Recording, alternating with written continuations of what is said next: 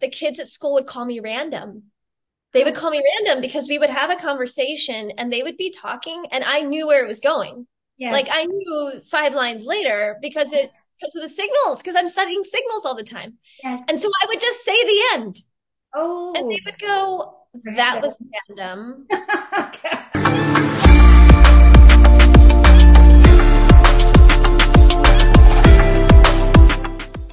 Our guest today, I wish to welcome her, is Christine Marie Quigless. Quigless, did I say it right? Yes, yes. Great. And so, welcome to the show. Thank you. Thank you for having me. And oh my gosh, what a gift. Getting Beautiful. ready for your show was just a pleasure. So, I mean, the process, all of it was just really well curated, and that means a lot to me. So, thank you. I must say, you're the first person who has responded to our, 2 week reminder with such a beautiful, thank you. And I look forward to it. And I remember writing you back and just using that word, beautiful Christine Marie. Thank you so much. I really look forward to chatting with you. Hey, folks, this is Dr. Joan. Welcome to one more episode of Hey, I'm Listening. This is going to be a wonderful show with a beautiful individual who has such a vibrant personality. So I want you to just join us, draw close to us, and engage with us in this dialogue as we go. So, Christine Marie is a transformative keynote speaker, dedicated menstruation expert, holistic life coach, so many wonderful things, and also founder of Sparrow Holistic, who creates profound shifts in menstrual alignment within women through her fierce gentleness framework. I just love that.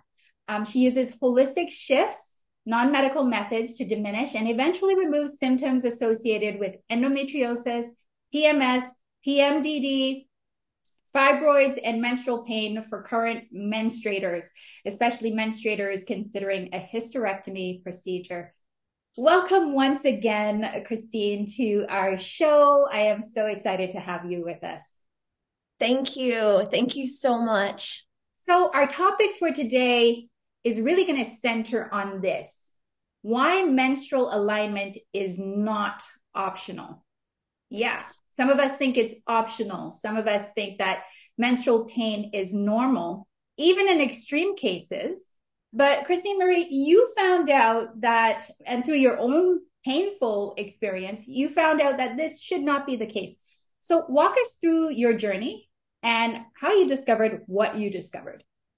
Okay. And I just want to say, because the visual came in my head, um, the idea of living without menstrual alignment to me is like a cowboy at a rodeo riding a bucking bronco. Hmm. Okay. Like, and they don't know how to ride it.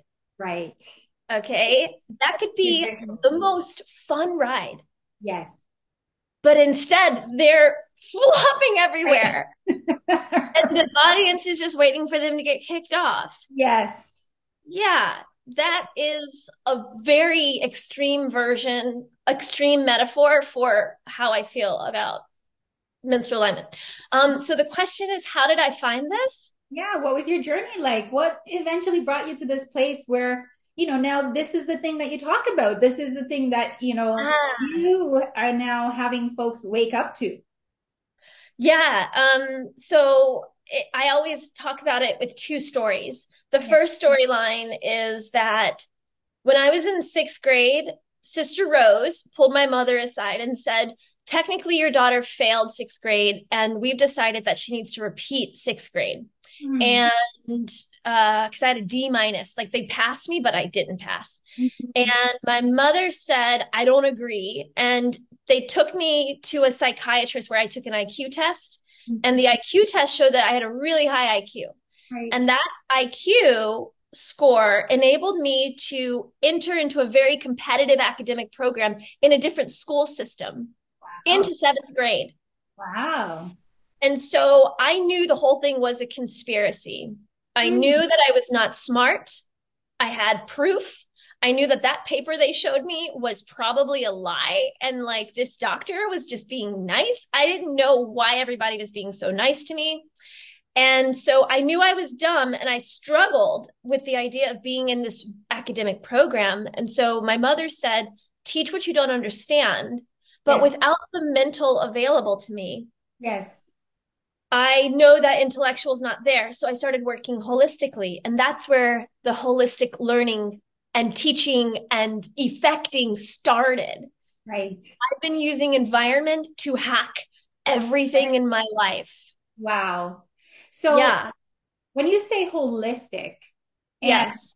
did that holistic start there and then in the seventh grade?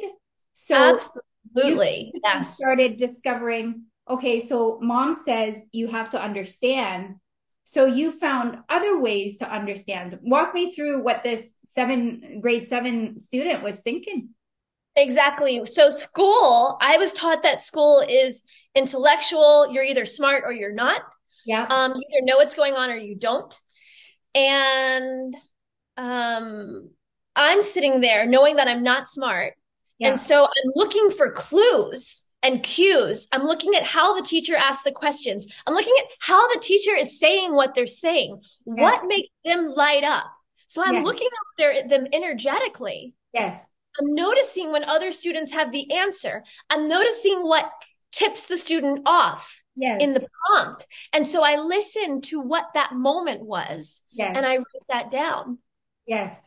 And so then I'm going, oh, so it's that key word. Let me look up that word. Yes. Okay, it's got Greek and Latin roots. Okay, so this word is all of these words. Yes. So I'm holistic. I honestly think so. When I say holistic, that means spiritual, Yes. physical, Yes. emotional, intuitive. Yes. I'm not referring to natural holistic, which is like hormone supplements. Yes. No, no, no. Understood. And so when you're reading the world in Yes. this way, you Yes. are creating stories. Yes. Because that's how we stack it, right? We stack the stories and that's what creates the understanding. Yeah. Yeah. And that's what I did. And so Yeah. when I had to teach things to, because my mother said, teach what you don't understand.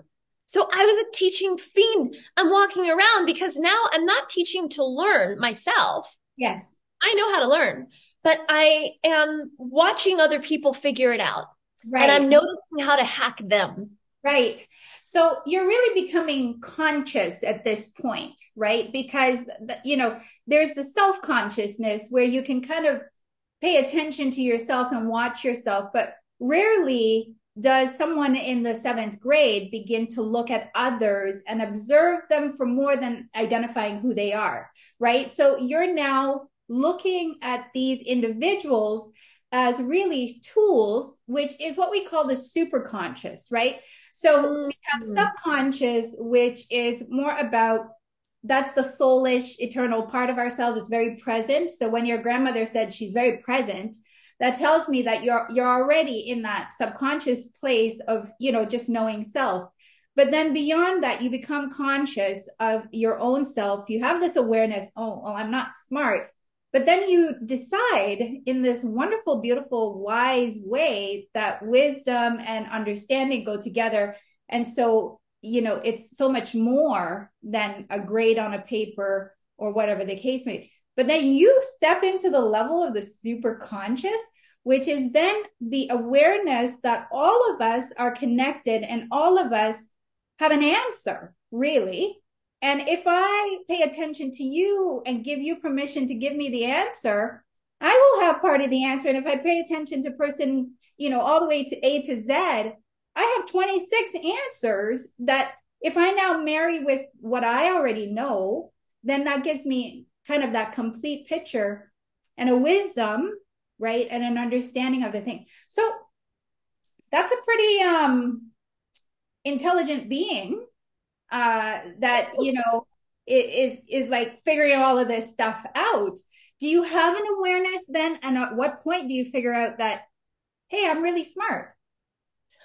Well, as you were talking about this, I think the reason why I could run to the super conscious Yes. is because who Christine Marie was someone I did not like at all. Mm. Who she was, how she felt, her feelings were so not important to me that Mm.